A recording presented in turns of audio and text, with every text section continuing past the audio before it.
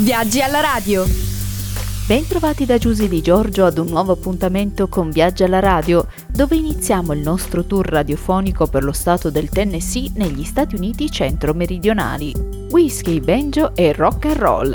Benvenuti in Tennessee, dove la storia della musica si fonde con quella degli Stati Uniti stessi. Qui è nato il Jack Daniels. Elvis vi ha stabilito la sua dimora a Graceland e inciso i suoi primi successi ai Sun Studios. Qui sorge anche la capitale del country, Nashville, nonché il campo di alcune delle più sanguinose battaglie della guerra di secessione.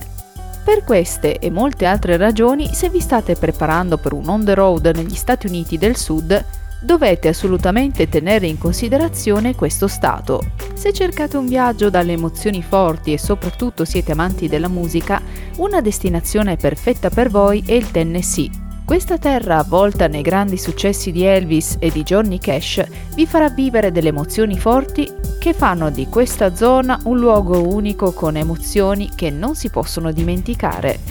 Il Tennessee è ricco di aree verdi molto curate, tra le quali, soprattutto in periferia, sorgono le classiche villette con il giardino, tipiche degli Stati Uniti d'America del Sud. Ma è la sera che i centri del Tennessee mostrano la loro faccia più emblematica.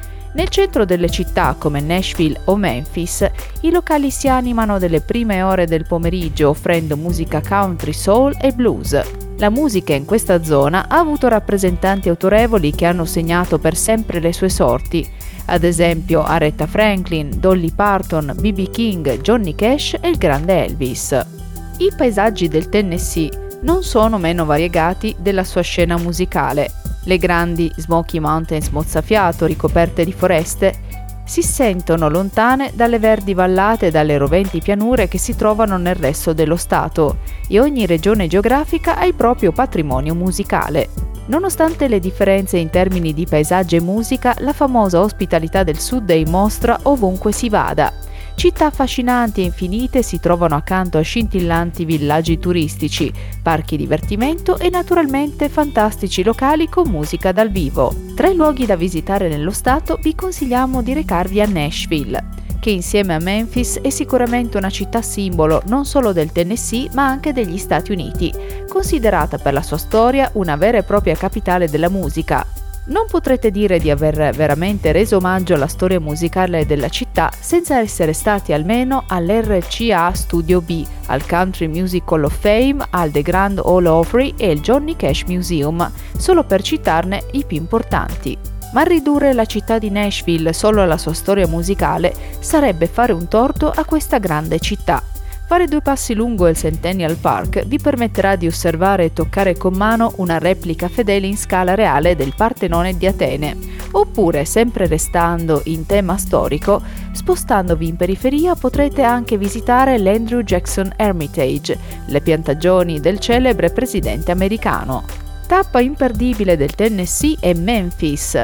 Il nome della città è indissolubilmente legato a quello di Elvis Presley. Qui infatti si può fare un tour di Graceland e dei mitici Sun Studios, dove il re del rock and roll incise i suoi primi successi. Non fatevi mancare inoltre una passeggiata lungo la Beale Street, accompagnata da una cena in uno dei suoi tipici locali in cui si suona musica dal vivo praticamente tutto il giorno.